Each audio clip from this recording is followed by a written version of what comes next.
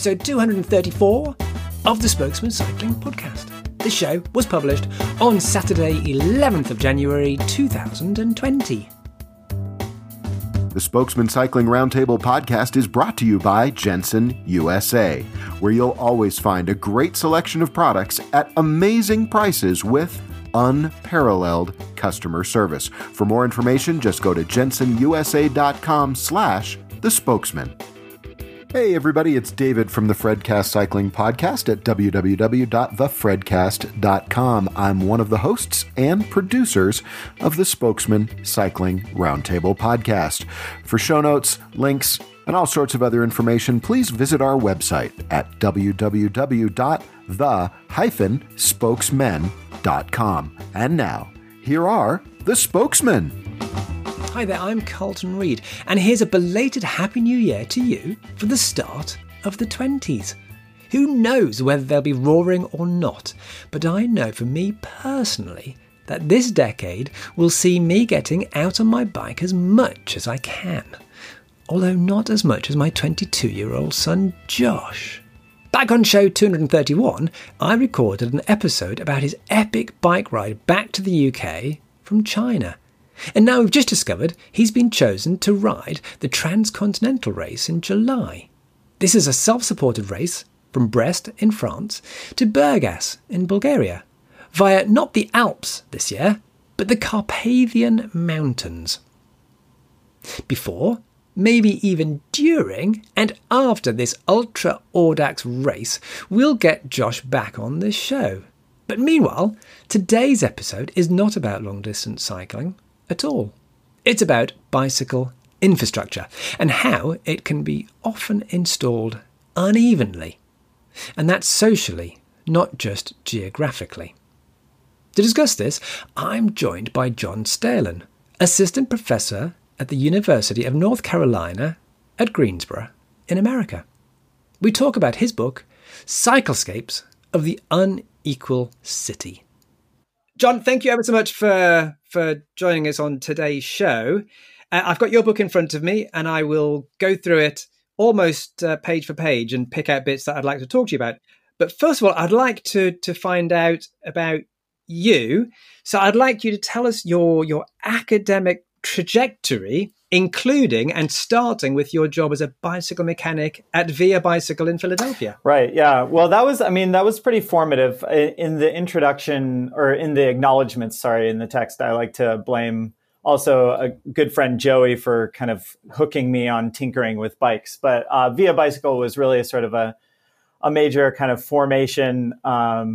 I went in knowing basically just enough to be very dangerous and left knowing quite a bit about both working on bicycles and kind of bicycle history. It was a shop that basically serviced bikes everywhere from about 1870 onward. And as a mechanic at that shop, one of the main parts of my job was speaking Spanish on a daily basis. So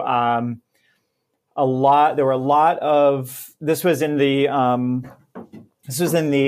Italian Market, South Street district of Philadelphia, which is now kind of the center, or one of the centers in the sort of in the city of kind of Latino immigration from Central America and Mexico. There were a lot of mostly men, mostly male delivery riders, or would be delivering food on bicycles, or would be getting to work at restaurant jobs on bicycles. And because of the constraints on their budgets, all they could really afford were bicycles from Target or Walmart. And so they were in kind of constant need of repair. Or installing a basket, those types of things. And so I came to know them fairly well. And basically at the same time, and, I'm kind of applying this frame to myself, was the kind of rise of more cognizance of the kind of hipster bicycle moment, right? And then there were a lot of people, people who looked like me, like younger white folks, coming to the bike shop, getting old road bikes converted into fixed gear bikes, part of this kind of cultural moment. A lot of messengers came to our bike shop, bike messengers. And so it was kind of this very complex brew. There were a lot of older retirees, lower income people, people of color who had lived in the neighborhood for a long time. Now the neighborhood was kind of undergoing gentrification. In fact, the shop itself actually was recently displaced to a different location because the building that it was in was sold. And so it was kind of an example of how bike shops are often actually subject to some of the same forces that I'm talking about in the book that affect residential, that affect residential patterns. So I didn't think a ton about that as a potential project going into grad school. I mostly part of my motivation for applying to get a PhD was kind of to restart restart the kind of academic side of my brain, and tried over the course of my PhD, tried to keep the kind of mechanical side of my brain going by continuing to work at a bike shop for most of my PhD. But then in my PhD, I started to kind of early in my PhD, before I had decided on a topic, I started to take note of some of these moments of battles over bicycle infrastructure as being indicative of or reflective or even causal of gentrification. Most notably in Portland, there was a big fight over a bike lane project in Portland's kind of historic low-income African-American neighborhood, which had a long history of displacement through infrastructure projects. And that, I did a little bit of field work up there and ultimately didn't pursue it because I kind of refocused around the kind of regional story of the San Francisco Bay Area. But that kind of alerted me to the sort of the politics of space and infrastructure and this way of movement that partially became sort of noticeable in cities, precisely not just because it was novel, but because for whom it was novel. It was novel to see white middle-class professionals on bicycles, not in sort of smaller college towns, but in bigger cities and in gentrifying neighborhoods. So your book, and you call it a monograph in in your CV, quite cute. Your book, it focuses on 3 cities, one of them being Philadelphia. But just to go backwards a little bit, you're not in Philadelphia now. I'm assuming I'm talking to you where you are at your current institution, University of North Carolina. Yeah. So currently I'm at the University of North Carolina at Greensboro in the Geography, Environment, and Sustainability program or department. And the book has a kind of complex trajectory because I had some familiarity with the Philadelphia case from having worked there. After I finished my PhD dissertation, which was focused most specifically on the San Francisco Bay Area, I did some subsequent field work with a small grant from the University of California, Berkeley, where I was continuing as a lecturer. And I returned to another kind of field site that I had explored early on, which was Detroit, which was implementing a bike sharing system, sort of on the model of City Bike in New York City, but more appropriately on the model of Philadelphia's bike share system. And at that same time, the San Francisco Bay Area was finally expanding its initial pilot, which was basically just San Francisco, San Jose, and a sprinkling in between, was finally expanding that pilot to the East Bay, which was kind of more properly my everyday field site. So it made sense to expand on the dissertation for the purposes of making it into a book.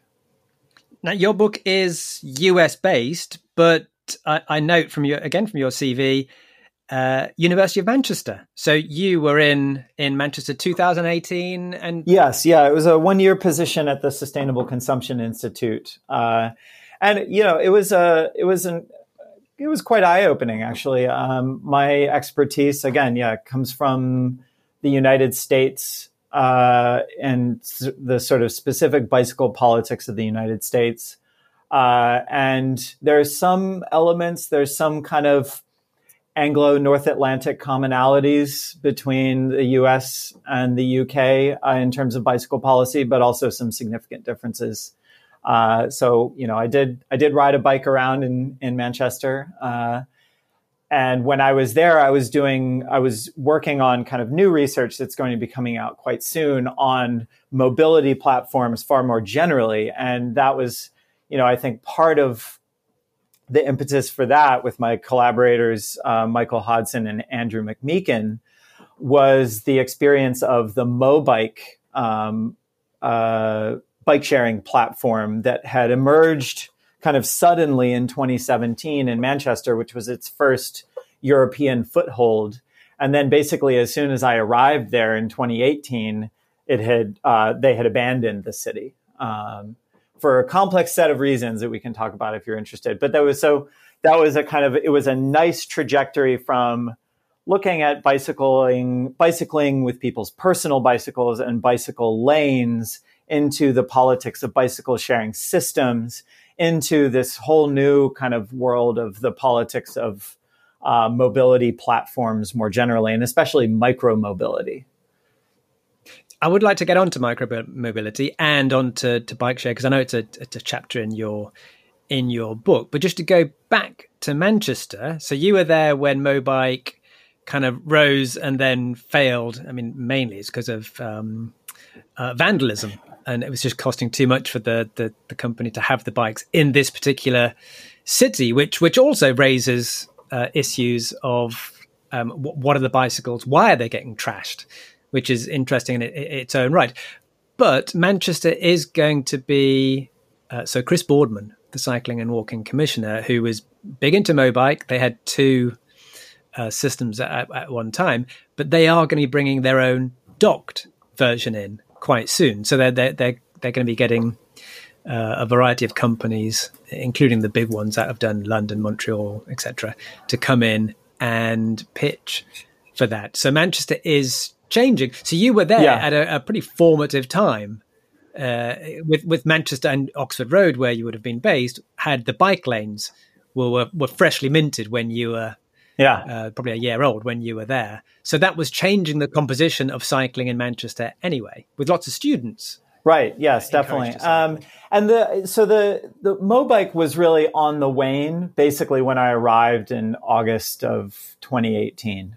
There was speculation that was pretty well substantiated that they were going to leave. And it was interesting because I had just come off of doing some field work for a different new project that was continuing the work on bicycle sharing systems in Austin, Philadelphia, and Oakland, which was a sort of a deepening of that last chapter, so to speak, but then adding in Austin, which was another interesting case, a kind of a more of a Sunbelt case, so to speak, in the United States parlance.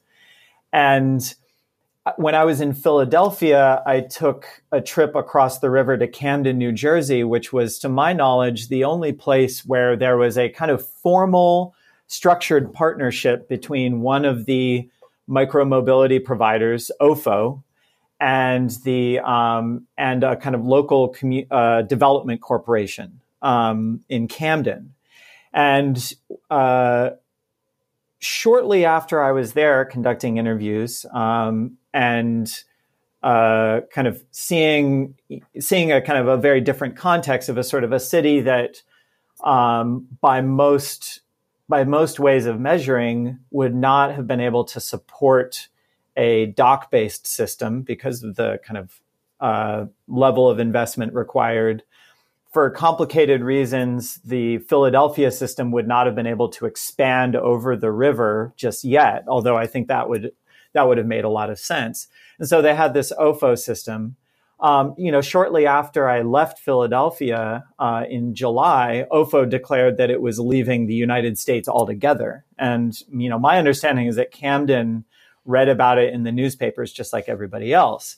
And their argument in that case was simply sort of refocusing around, strategically better markets. And so I felt slightly, there was a lot of vandalism of Mobike and Mobikes and stuff. And I know that Mobike's bicycles were more expensive than some of the other firms.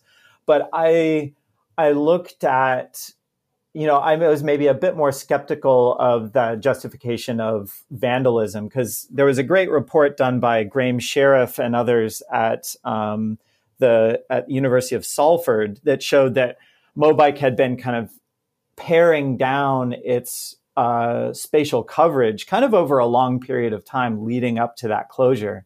And they just also weren't getting the kind of the usage rates because they weren't covering very much of the city in order to cut costs.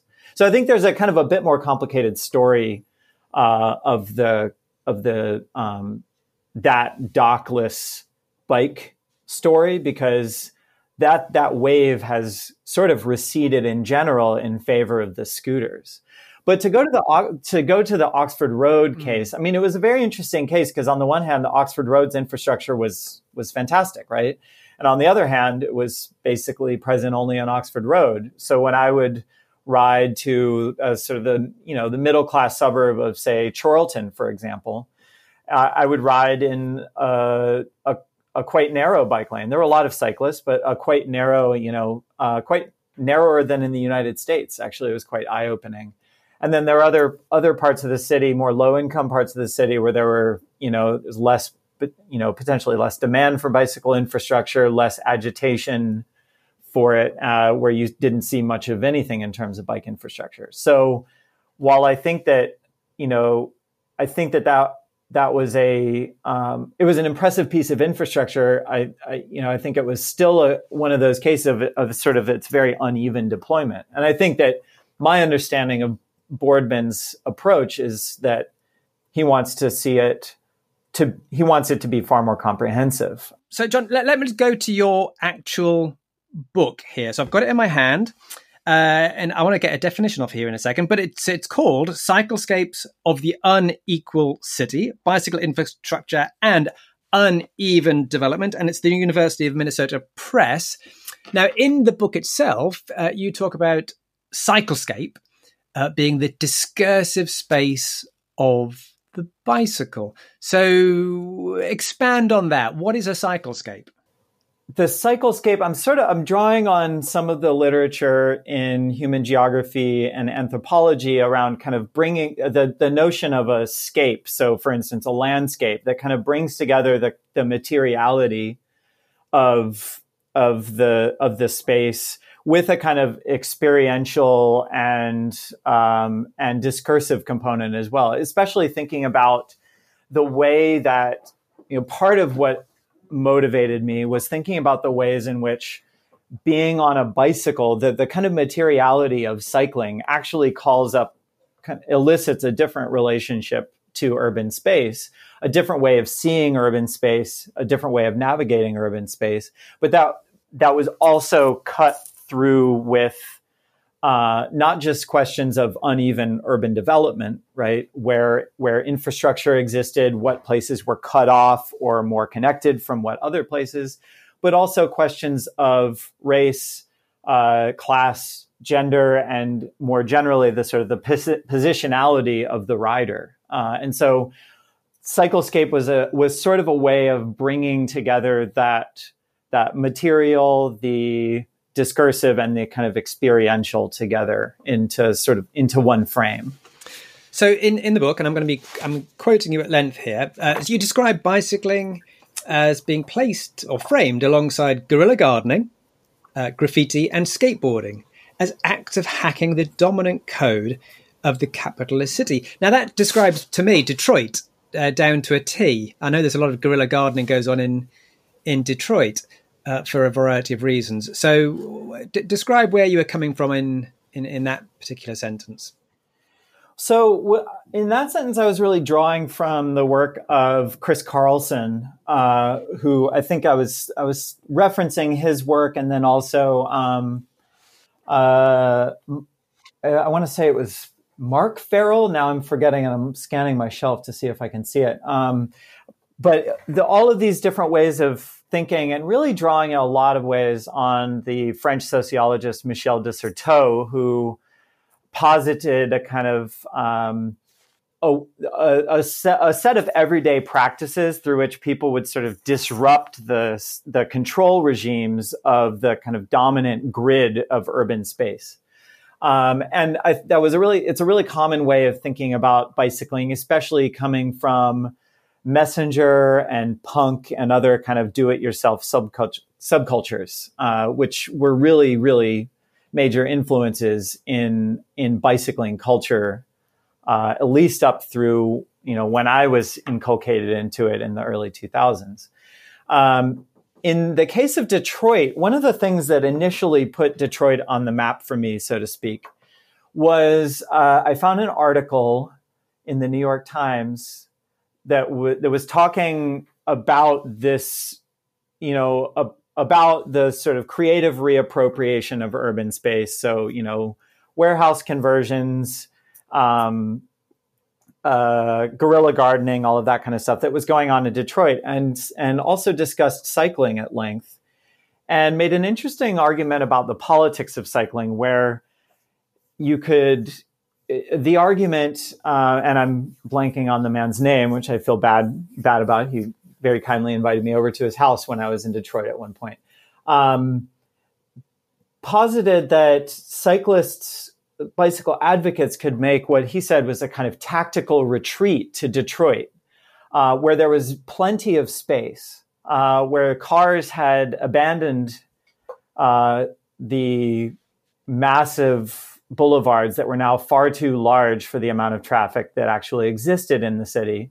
And that the sort of the pitched battles over bicycle infrastructure that you saw in New York City and San Francisco and Portland would be sort of solved by just the general abandonment of the city. And I thought that was a bit of a strange way of framing a city that the abandonment of which was very uneven. People who were able to leave, and especially over the last 50 years, the white population who were able to leave left. And the people who were left with the kind of decaying infrastructure were mostly people of color who were prevented from leaving by a whole set of reasons having to do with segregation, having to do with the very low values of the houses that they owned, any sort of resale value to then purchase a house somewhere else, et cetera. And so this sort of creative reappropriation felt from a kind of another perspective as sort of partying or kind of framing Detroit as a cemetery where it was actually still a site of struggle over race and disinvestment. And so nevertheless, there were actually a lot of really interesting things going on in the city of Detroit that upended a lot of the assumptions around what bicycling meant. There were a number of, when I did field work there in 2011 and then came back in 2016 and 2017, there was a massive number of Black bicycling clubs organized around churches in, quote unquote, the neighborhoods, which in Detroit denotes the areas of the city that are outside the central business district. And what you've seen in Detroit over the last, say, 5 to 7 years is a massive reinvestment in the central business district, what is called the 7.2, and very patchy reinvestment outside of those areas. A few kind of more gentrifying neighborhoods such as Corktown and Woodbridge, West Village, all of which I discuss in the book, and then beyond that, kind of ongoing abandonment. And so more generally, what I was both trying to capture the vitality of bicycling as a subculture and pointing to the limits in this framing of sort of strategic and kind of underground reappropriation of urban space, and the way in which that narrative of bicyclists kind of bringing back the city of Detroit in some ways both kind of flew in the face of the evidence, which is that bicycling was very diverse and actually practiced consciously as a survival strategy in that city. And the logical extension of that argument was that it was this sort of the dispossession of certain areas would be the sort of the proving grounds for their kind of rebirth through bicycling and active transportation. I thought I didn't agree with that sort of politically as well.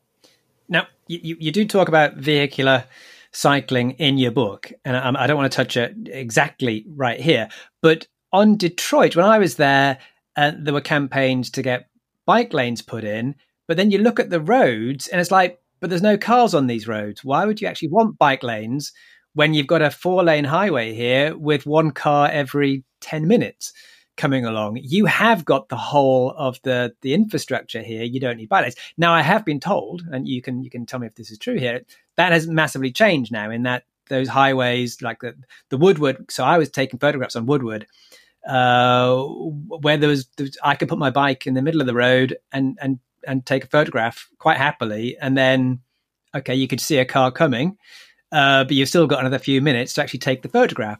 Now, you can't do that now, I believe. So maybe bike lanes are a bit more needed now. But it was also very, very distinct in between the areas, as you were touching on there, in that some areas were still massively car-orientated and others absolutely not. So if you radiate out from Woodward and you went to, say, the Middle Eastern, kind of the Arab areas, well, that was massively car-centric. And it was very dangerous to be on your bike at that point. And yet just a mile further towards the CBD, it becomes incredibly safe because there were no cars. Right. Yeah. I mean, so I think what's in a way, Detroit is unexceptional in that regard. I think what's exceptional is the scale of the unevenness. But I mean, that's a patterning that you see in a lot of American cities. There are streets that, due to disinvestment, are not heavily used by cars. But there are not a ton of destinations around there, so it's hard to see that as a kind of model for kind of refocusing transportation priorities, which is ultimately what I'm interested in, right? I think Detroit was also a really interesting case because when I had done field work there back in 2011, I spoke to people at the Southwest Detroit Business Association, who were far more of a kind of a community development corporation, and they had been major supporters of putting a bike lane in on one of the kind of the main thoroughfares in the Latino section of Southwest Detroit, which was actually among the places that were far less disinvested than other places in Detroit because of immigration from Latin America. And so that was a place where there was actually, it was Verner Avenue. There was a significant amount of congestion, in part because there was still a lot of activity. My recollection of being there in 2011 versus 2016 and then 2017 is the total transformation of the Woodward corridor, especially with the building of the M1 light rail system, which some people call the straight line people mover, as a kind of a derisive reference to it. You see, Woodward is now much more of a challenge on bicycle, in part because there's a kind of a complicated jog that the streetcar line does between sometimes curbside boarding and sometimes center boarding. And so that precluded bike lanes on Woodward, which was, I think, frustrated a lot of advocates. The street Cass, which is just to the west, is now where a lot of bicycle infrastructure investment is going in. And you're also seeing a lot of bicycle infrastructure investment on Jefferson, which is the big east-west corridor on the east side of Detroit. Really, it's kind of northeast to southwest because of the angle of the streets. But, I think that was a very car-dominated corridor, even back in 2011 when I was there, and certainly is now. And so there is a way in which, again, the hypertrophy of the streets for, back when Detroit was a city of 2 million people, does create a lot of opportunities to recapture some of that road space without kind of negatively affecting the flow of traffic. I'd like to see, I think it requires more political will, but it's political will that's really sorely needed, the ability to recapture road space in places where it does affect the flow of traffic. But also kind of balancing that against creating other better ways of moving for people who, for reasons of where they work or where they live, are for the moment at least going to be needing to use cars. And many of those areas, quite apart from the ones out in the absolute suburbs, are where people of colour live, who generally, in many cities, and this is very much evident in America and less so in the UK, but it's more class-based, don't tend to get the kind of the investments in bicycle infrastructure that, say, a middle class, mainly white area gets. And I guess that also touches on bike share stuff as well. So an awful lot of bike share, certainly the docked ones, you often find that they're not put in cities equitably. They are very much placed in certain areas. So how can cities break out of that? And is it worth their while to do so if cycling in some communities isn't actually that aspirational? Right. I mean, that's a difficult set of questions and something I'm still grappling with in the work that I am, a chunk of writing that I'm still in the process of completing from the more recent work. The short version is investment, right? One of the things about bike share systems, at least or any bike share system, but especially the station-based systems, is once you've put them in, they still have to perform. They still have to generate revenue. Whereas once you've put in a bike lane, if it's something very kind of niche, it might require a different kind of sweeping regime, for example. But once you've put in a bike lane, it only has to prove its value politically, right? Because politicians will point and say, well, you took away this parking or you took away this road space and look at this empty bike lane, right? Which is, we don't get that same narrative about empty road space. Nevertheless, with bicycle sharing systems as they're sort of currently constituted, they're sort of stuck between being bicycle infrastructure capital investments and being transit systems. And I'll speak to the US case, which I know better than some others. In the US case, a lot of bicycle sharing systems are launched, at least in part, with federal grants. And the federal grants are basically permitted only for capital investments rather than ongoing operational costs. And so operations will be funded from a sponsorship deal, ideally, and ongoing fare box recovery. And basically, that's essentially it. There's small other pots of money that cities and bike share systems can tap into, grants. That's the case of Philadelphia, which actually enabled them to expand on the kind of more restricted system that would otherwise be possible. But they still have to they still have to perform. They still have to perform as infrastructure.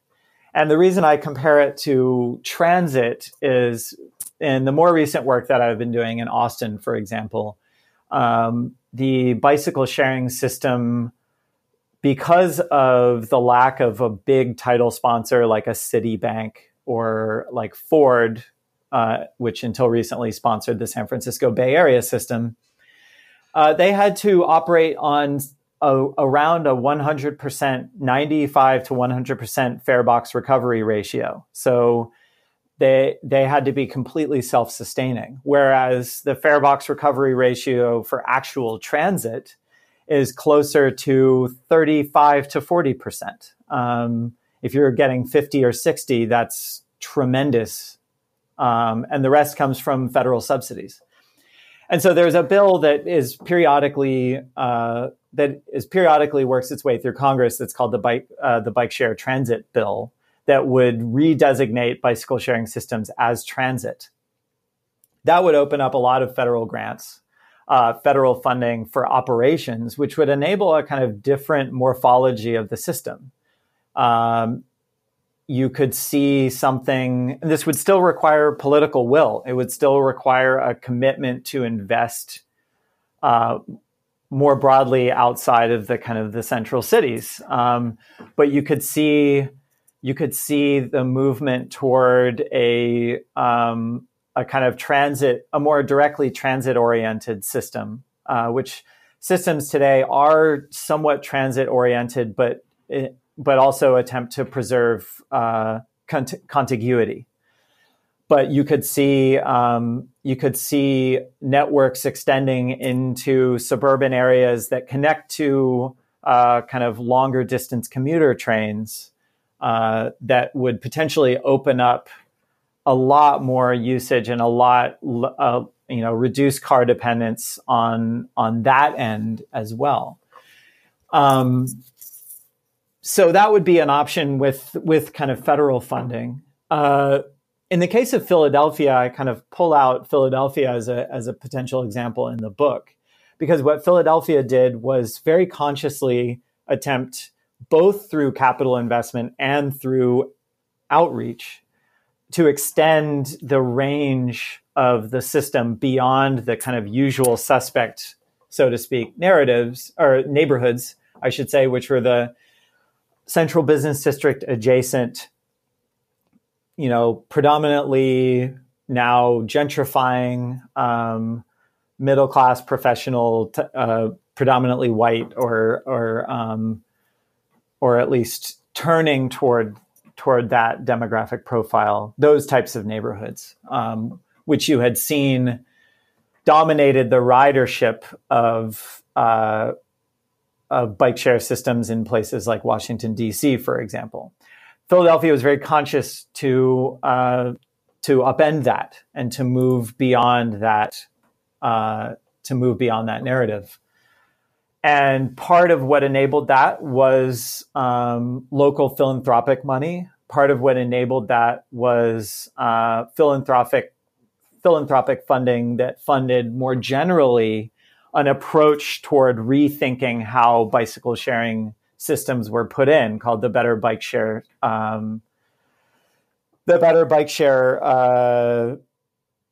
project.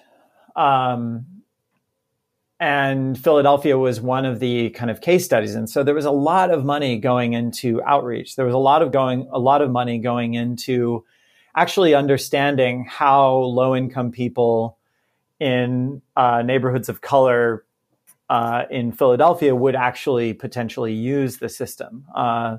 It changed how they actually went about planning and designing the systems. It changed where the system would be located. So they had an outreach effort soliciting feedback on particular station locations beyond just the kind of web-based map, which was very common in a lot of other cities. And it required shoe leather, and it required money. And the idea was to develop a program that could then be deployed as a set of best practices for much less investment in other cities. But I think Philadelphia saw an incredible increase in the number of low-income people and people of color using their system. And I think part of the story is actually just that effort, not that one-off effort to create a pilot that you could then deploy very cheaply elsewhere, but that ongoing effort and the kind of real show of commitment to neighborhoods that had seen, neglect.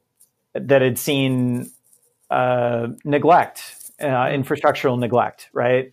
So I think that's part of the Philadelphia story that was maybe unanticipated in the sort of the structuring of how it was anticipated to be a sort of best practices test case.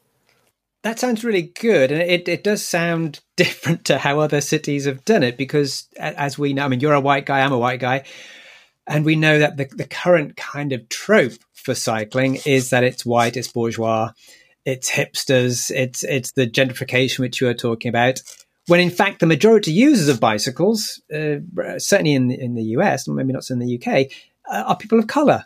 And they're often described in that famous article as invisible cyclists, in that they're out there.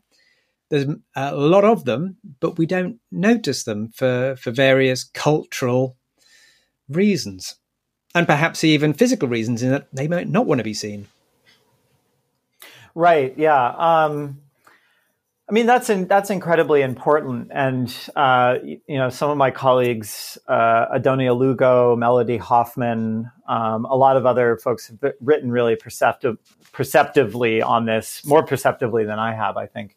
And I think that, part of the invisibility is, or I'll refocus it and say part of the kind of hypervisibility of the kind of middle class, largely white professionals, or if not largely white, in a place like Oakland, non-Black, which I think is an important caveat. A lot of that hypervisibility has to do with the kind of novelty of seeing people in an unexpected class position, right? Visibly, maybe sartorially, visibly middle class, on bicycles, where it had been considered to be a mode of transportation of last resort previously, or it was for people who had lost their license due to a conviction for impaired driving, for example. Things of that nature, or people, who couldn't afford a car, or, a variety of reasons, right? That it was perceived as some sort of lack on the part of the individual that one was on a bike, or it was a kind of lunatic fringe of the hippie environmentalists, right? That's how it would be glossed. And I think the novelty of seeing the kind of young, maybe slightly stylish professionals, mostly white, suddenly appearing in central city neighborhoods that had previously been disinvested and on bicycles, becoming visible. And again, this is that kind of the cyclescape argument, and the way in which there's the machinic qualities. And I'm coming from science and technology studies with this as well. The kind of inherent properties of the bicycle lend themselves toward that increased visibility. And then on the flip side, you rightly pointed out that that there is the narrative of invisible cyclists, which I think partially comes from a sense that, or maybe a tacit sense that it's unremarkable to see a low-income person marked racially using a mode of transportation that's appropriate for a low-income person, right? Which is how bicycles were perceived previously. Cycling kind of gets it with both barrels from both ends, in that it's for poor people and also rich people. And these, whichever way you want to attack it, you can attack cycling from all sorts of different angles, in that, this is for paupers, or it's for people with very, very expensive cars that have left them at home and are going out treating this as cycling as the new golf. So you have got both of those streams at exactly the same time. Yeah, no, it is quite fascinating. And you also have, that's also the kind of the story of the American city right now as well, right? The city that the middle class can no longer afford, that very low income people have a very tenuous foothold in still, because of the presence of public housing, which has been disinvested, and cities are working hard to eliminate it in a lot of cases, but it still exists, and there are still poor people in cities who benefit from the low cost of bicycling, and the relative lack of sort of official exposure to instruments of the state, right? Thinking about licensing requirements, which don't exist for bicycles, and I think would be a terrible idea to institute. But going back to, I think you get both the invisibility, where it's not unusual to see a poor person on a bicycle, historically, and the hypervisibility, where being on a bicycle exposes people, primarily people of color and low-income people, to enhanced scrutiny. So cases of biking while black, which I think there were findings in Tampa of massive disproportionality in terms of police stops of black people on bicycles. While I was doing field work, there was a young black man in the Mission District in San Francisco who was sort of snatched off of his bicycle at his front door by San Francisco police. And there was a pretty large march that I think it was exciting because it included a lot of bicycle advocates who maybe in their day jobs had not always been on the front line sticking up for the rights of the poor, specifically. So, and that was a kind of an exciting moment. But that overexposure, I also, to bring it back to Detroit, one of the investments in Southwest Detroit was a bridge that crossed one of the kind of the main freeways that cuts Southwest Detroit off from the Corktown neighborhood. This is the Bagley Bridge. It was a big investment. It was a bike ped bridge. And it's a really nice piece of infrastructure. And I heard when I was there in 2011, a lot of Latino cyclists who lived in that neighborhood were not using that bridge because of how visible they would be to immigration and customs enforcement, which goes to show notionally the border that ICE is policing is the Canadian border in that location. But it was that exposure, whether it was real or not. And I saw ICE agents frequenting taquerias in Southwest Detroit. Whether it was simply perceived or whether it was a real overexposure, being visible on a bike on that bridge, it was narrated to me as a big part of why you didn't see a lot of usage of that bridge. I would like to come back to how cycle infrastructure is used, and we'll come back to that after this short advertising break. Hey, Carlton, thanks so much. And it's always my pleasure to talk about our advertiser. This is a longtime loyal advertiser. You all know who I'm talking about. It's Jensen USA at jensenusa.com/the spokesman. I've been telling you for years now, that Jensen is the place where you can get a great selection of every kind of product that you need for your cycling lifestyle at amazing prices. And what really sets them apart, because of course there's lots of online retailers out there, but what really sets them apart is their unbelievable support. When you call and you've got a question about something, you'll end up talking to one of their gear advisors. And these are cyclists. I've been there. I've seen it. These are folks who ride their bikes to and from work. These are folks who ride at lunch, who go out on group rides after work because they just enjoy cycling so much. And so you know that when you call, you'll be talking to somebody who has knowledge of the products that you're calling about. If you're looking for a new bike, whether it's a mountain bike, a road bike, a gravel bike, a fat bike, what are you looking for? Go ahead and check them out. Jensen USA, they are the place where you will find everything you need for your cycling lifestyle. It's jensenusa.com/the spokesman. We thank them so much for their support, and we thank you for supporting Jensen USA. All right, Carlton, let's get back to the show. And thanks, David. And we are back with the show. And I'm back here with John Stehlin, and we are talking about Cyclescapes of the Unequal City. And I'd now like to go into a topic where, well, we know, as in bicycle advocates know, that there's a huge economic sense of putting in cycle infrastructure.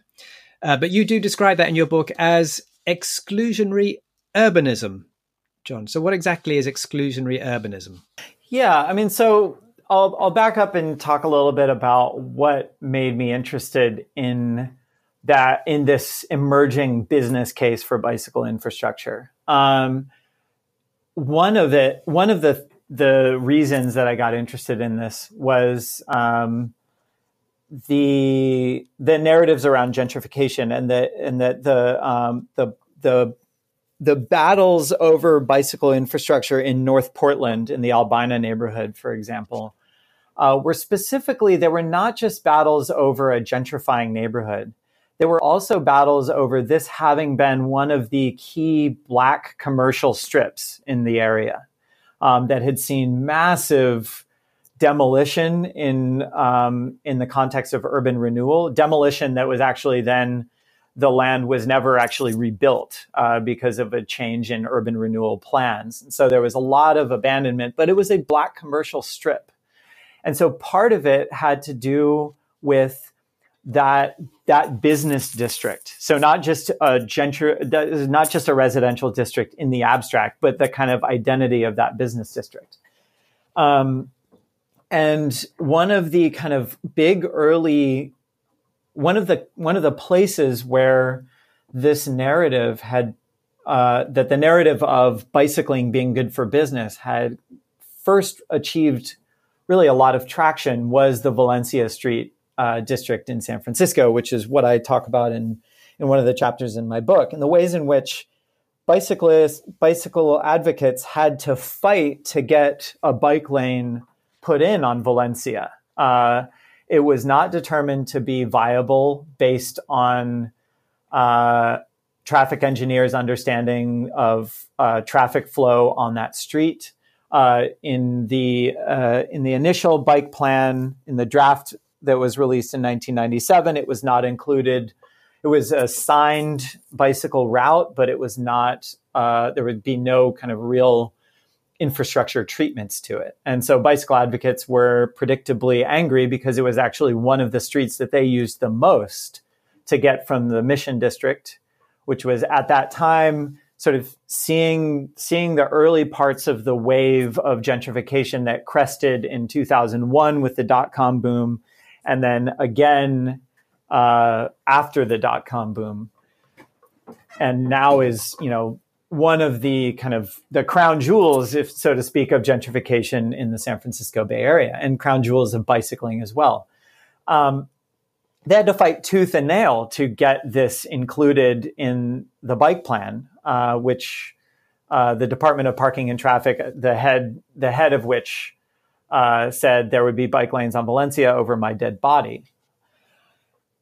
Part of the case that they made was a business case, was going to local businesses and saying that you're going to see more people shopping. You're going to see more people stopping at your stores, popping in quickly because they're going to be moving at lower speeds because the traffic will be calmed. And the mechanism for this was what was known at the time as a road diet.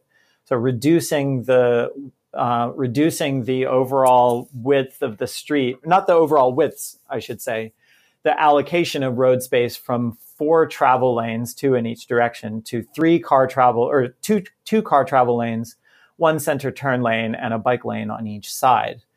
Notably, did not affect parking, and that was a kind of a big third rail at that time. So that was approved, and it became the success of it was narrated in economic terms as much as anything else. It was also a success in terms of reducing crashes, and it was a success in terms of increasing the use of that corridor by bicyclists. But it was also narrated in terms of economic benefits. And around 2011, 2012, it popped up. It was kind of ubiquitous in discourse on Streets blog or from bicycle advocates about the economic benefits of bicycle infrastructure, right? That this was a clear test case of the bikeonomics, exactly, as Ellie Blue puts it. And, I don't think that's wrong necessarily. Like, I think it is easier to make a quick stop and pop into a store on a bike. I think what it does is orient advocacy toward these particular kinds of cases, trying to foster a thriving commercial corridor. And I think it also points toward a kind of limited view of sort of the range of justifications that you might be able to use for bicycling infrastructure.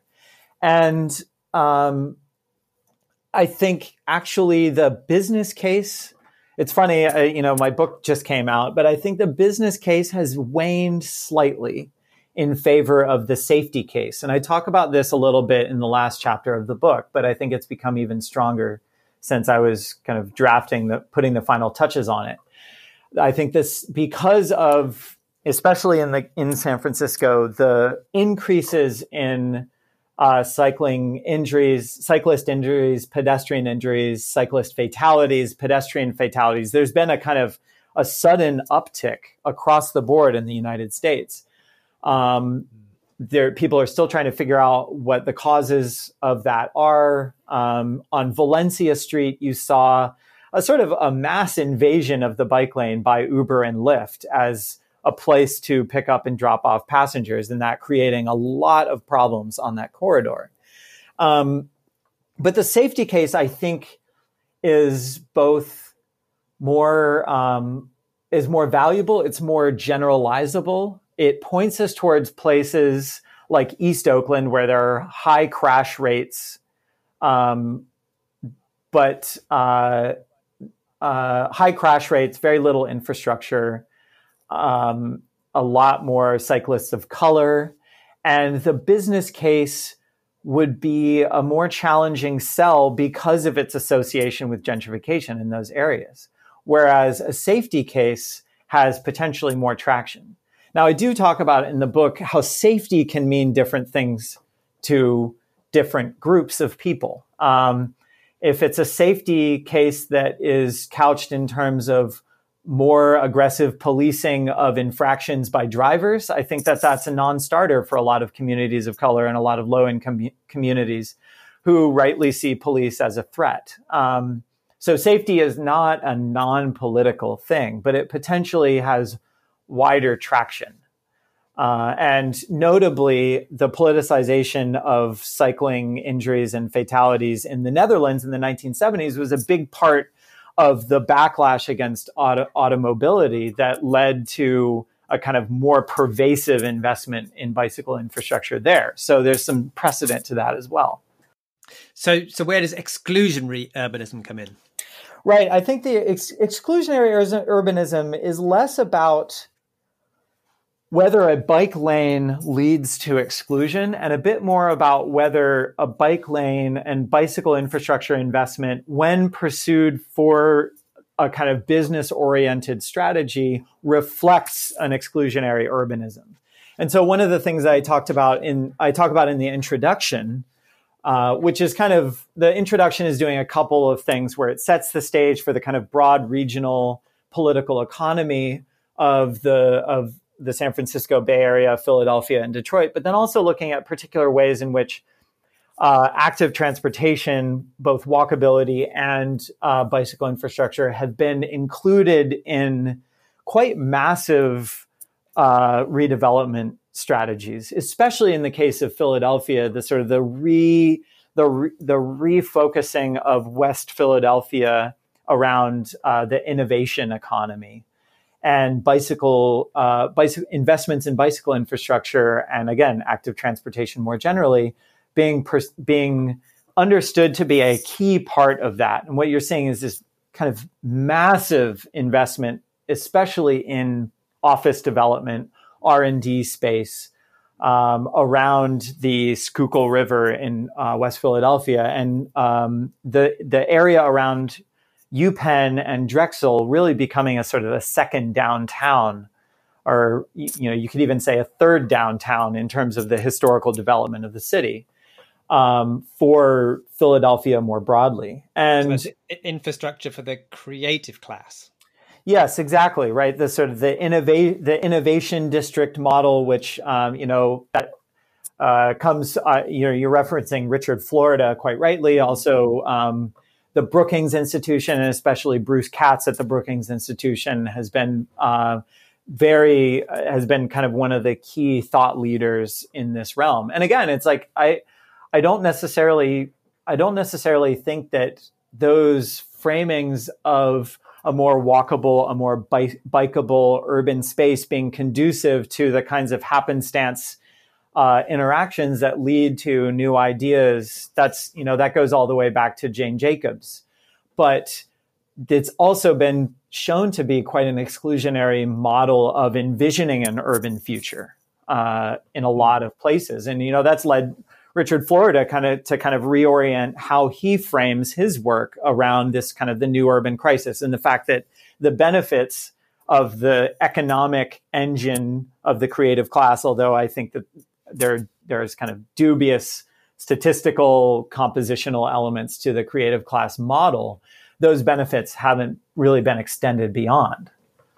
So I'm going to quote you a sentence, and it does lead in from what you've just been saying there, really.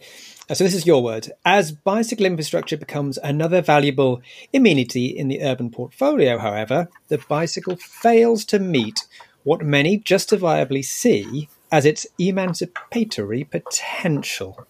So expand on that. So it's failing. How is it failing?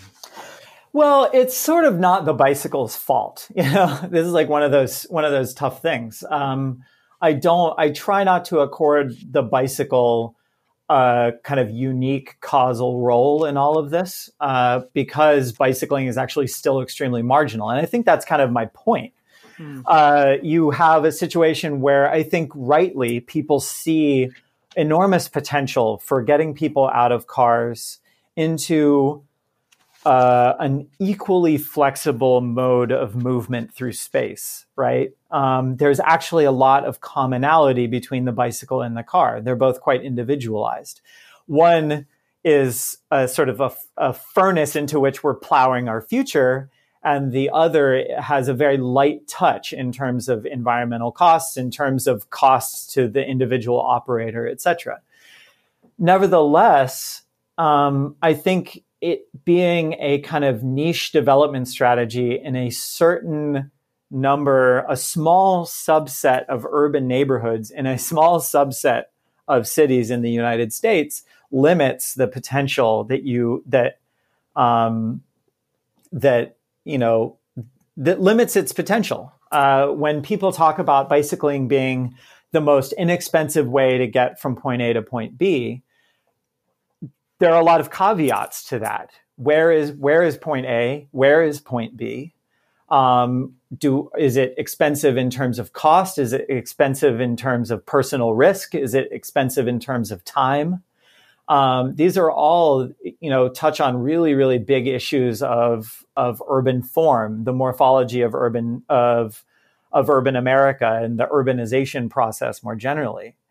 And again, I'm drawing for the subtitle of the book on Neil Smith's work on uneven development and what he calls the seesaw motion of capital. So capital expanded out into the suburbs, suburbanization wave in the post-war era. And now you're seeing a partial kind of seesaw, or a major actually seesaw motion of capital back into a smaller number of central cities in the United States.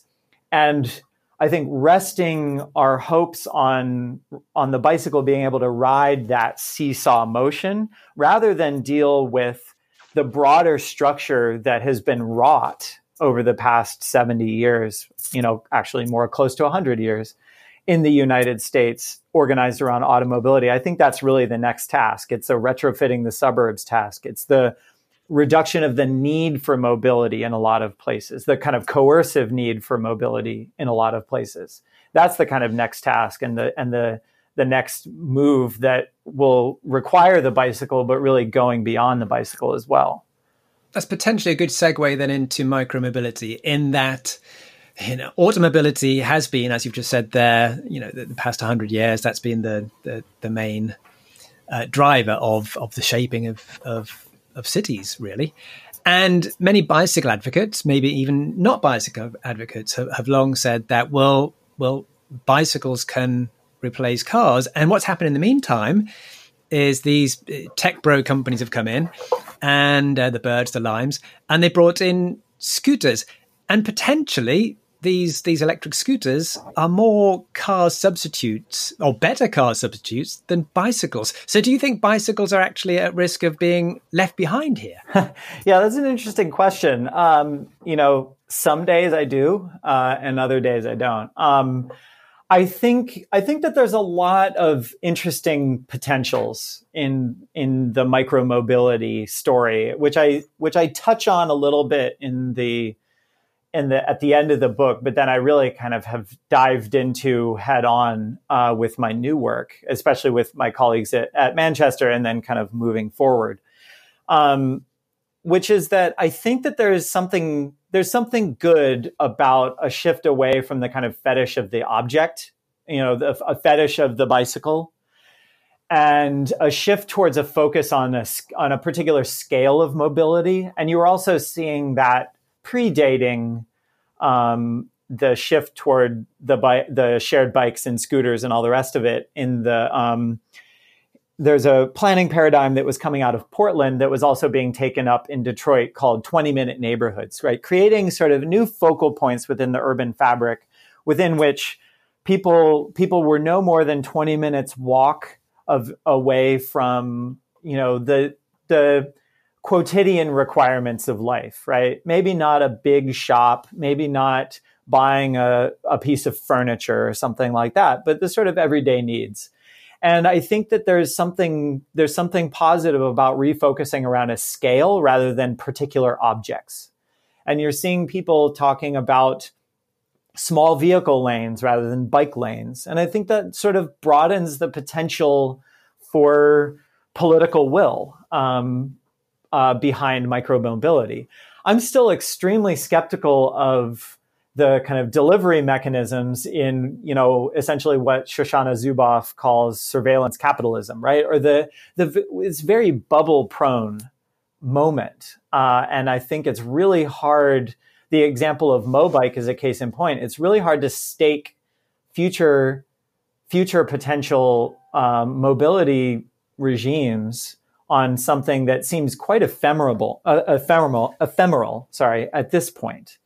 Mobility is ultimately an issue of rhythm and habit far more than kind of novelty and speed and kind of constant revision. There's a phrase in the micromobility and the kind of mobility platform world more generally that's code is the new concrete.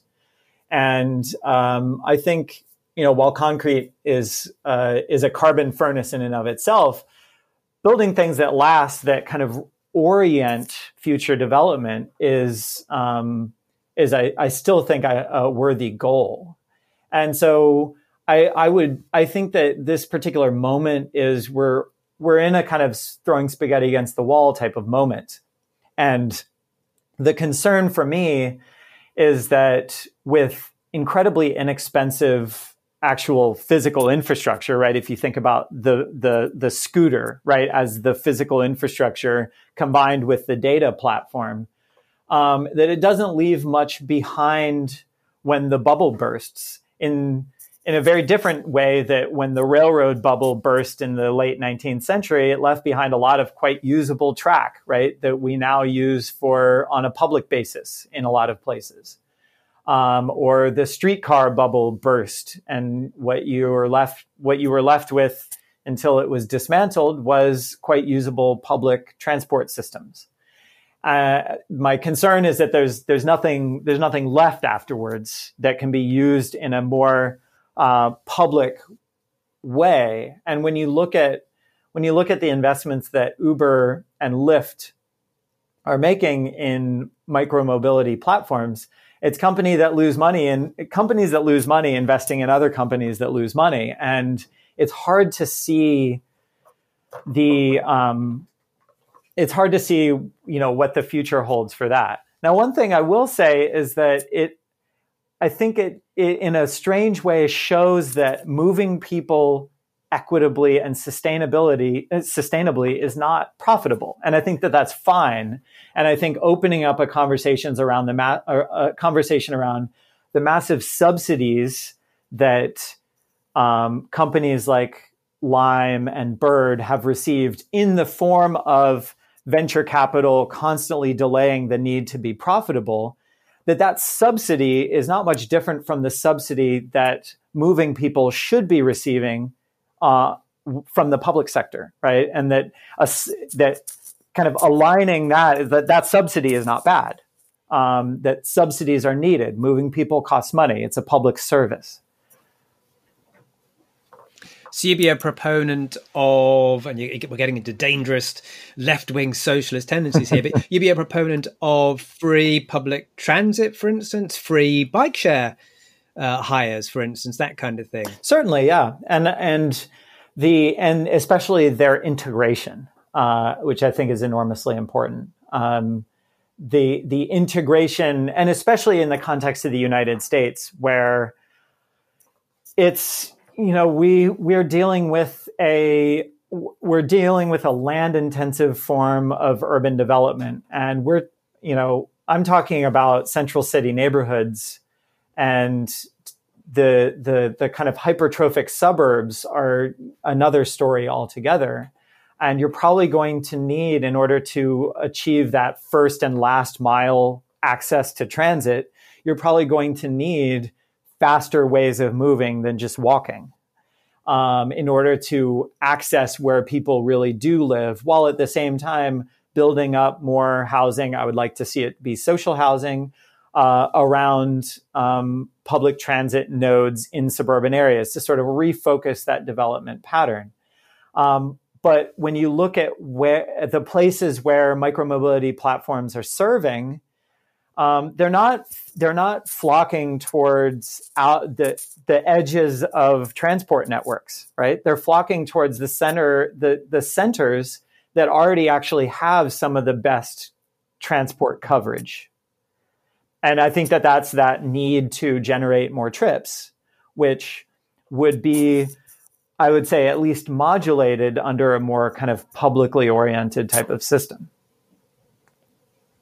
Now, on you've touched on something in your book that I've certainly touched on in my books, and is very rarely touched upon in bicycle advocacy circles, if at all. And that is how uncomfortable bicycling actually is to the great majority of people. And we kind of forget, as bicycle advocates, we kind of forget that. So I'm going to quote your book. So you talk about cycling or bicycles do not shield the rider from the weather, from injury due to collisions, or from the gaze of other road users. They cost their riders energy and impose risks, meaning distances measured in bicycle time vary between individual levels of effort. So bicycles are this, yes, they're a miracle. Yes, they're wonderful for certain people. Yet at the same time, they are incredibly uncomfortable. They don't shield you, as you've said there, from the public gaze, which is an issue for women. It's an issue for people of color, people who don't want to be seen. They don't want to be seen in public. A car is perfect for shielding from the public gaze. So bicycling isn't the panacea that many people think it is for many people. Would you see that as quite fair? Yeah, I think it is quite fair. And I think that the comparison to micromobility platforms is illustrative. I think part of what has led to the enormous explosion of scooter sharing is not just that the rides are unsustainably cheap, right? And it's not just that the actual physical infrastructure is very cheap, and so it's easy to put a lot of it in the center of the city. It's not just that you don't have to be responsible for it once you've ended your ride, like you do with a bicycle, which is subject to theft. You walk outside and you have a soggy bicycle to get on because it's been raining, all the rest of it. It's not just those things. It's also the it's also the fact that that it's easy, right? That it doesn't require a lot of physical effort, that you just kind of get on and go. And for those of us who are seasoned cyclists, we approach it in the exact same way. But it is a kind of a learning curve. And especially, I think it feels like more of a hurdle to be straddling something, that there's kind of more fit issues in terms of, the height of the saddle, the width of the handlebars, the distance of the bars to the saddle, all of that. I mean, these are things that we take for granted, those of us who are kind of seasoned cyclists, or those of us who are seasoned bicycle users and don't think of ourselves as cyclists at all, but are very comfortable on bikes. I think that there's another aspect to it, though, which is that driving is also effortful in different ways. Driving to work, especially very long commutes, is exhausting. It's mentally exhausting. I think there's fairly good research on this that I can't call up from memory right now, but I think it imposes a psychological cost. There are studies that show you it's the stress levels of a fighter pilot. Just going into driving to work is just as stressful as that. So I think that we have to refocus the sort of discussion around effort within the broader context of sort of what people's lives are like today. I talk a little bit referencing the great British geographer Doreen Massey, who's talked a lot about time-space compression, which is a kind of classic in Marxian geography, the way that investments in kind of transport and investments in kind of faster transport create the kind of shrinking world. Of course, it doesn't shrink evenly. It shrinks between particular points that are connected to those networks. But one of the things that I think is that you see with bicycle usage and walking as well is people choosing what you might call time-space elongation, right? A longer, slower, maybe slightly more effortful mode because of a whole set of other pressures in their lives that are reduced, right? The journey to work is potentially shorter if you live in a gentrifying area that's right next to your office in the central business district. There are other kind of pressures on people's physical lives. It's really hard to, it's hard to do a lot of social reproduction tasks, which are enormously gendered, right? Child rearing, taking kids to school, doing the shopping, all of the what is called trip chaining that is disproportionately done by women. It's hard to do all that with conventional bicycles, and the bicycles that make it easy to do that are very expensive. $1,200 to $2,000 and beyond dollars, which if it's a hard sell to somebody who is uncertain about cycling overall, and it would be especially a hard sell to somebody who their built environment doesn't really support easily doing that kind of stuff. I live now in Greensboro, North Carolina, which has a very different built environment from the San Francisco Bay Area. Very much more car oriented, even in the kind of the central neighborhoods of the city. It's very hard to do a lot of kind of routine shopping by bicycle. I still do it, but the effort commitment that it takes is not something that it would be easy to ask somebody whose job is otherwise also effortful or stressful, or who have a lot of other claims on their time due to social reproduction or caring for elderly relatives, etc. It'd be hard to ask. So I think we need other kinds of options, but we also need a different kind of built environment that exacts sort of less coercive mobility and more mobility as a choice, right? Now, you mentioned Marxist geography. So there are Marxist geographers. Can you get right-wing bicycle advocates, or is it inherently left-wing? I think you definitely can. We discussed a little bit about the vehicular cycling way of thinking, which was really dominant in the United States, and I would hazard the UK as well in the 1970s onward. And vehicular cycling basically posited that cyclists were safest when they acted the most like cars. What that meant was riding at speed in the center of the lane.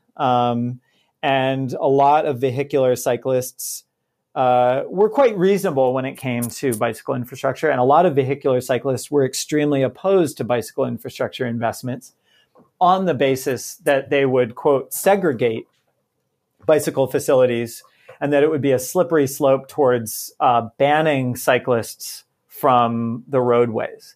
And one of the kind of the fathers of vehicular cycling discourse in the United States, John Forrester, who was a Stanford avionics engineer, had no particular kind of left-wing proclivities. He was quite centrist or center-right, depending on how you measured his political tendencies. I shouldn't use the past tense. He's still alive, I think. He is still alive. But the narrative was very much around personal freedom, and he was very suspicious of bicycle advocates who wanted to change what he saw were the kind of the development patterns of the American suburbs that were a natural product of simply choices in the marketplace, where many urban historians from David Freund to Keeanga-Yamada Taylor have shown how those were structured by, racialized lending practices and so on, the redlining story, so to speak. So I think that there is a kind of individualistic streak. Occasionally, you'll see arguments in more conservative publications, like I think I've seen arguments in Reason, for example, that are specifically around kind of the bicycling is good. It's personal autonomy. It's kind of personal responsibility.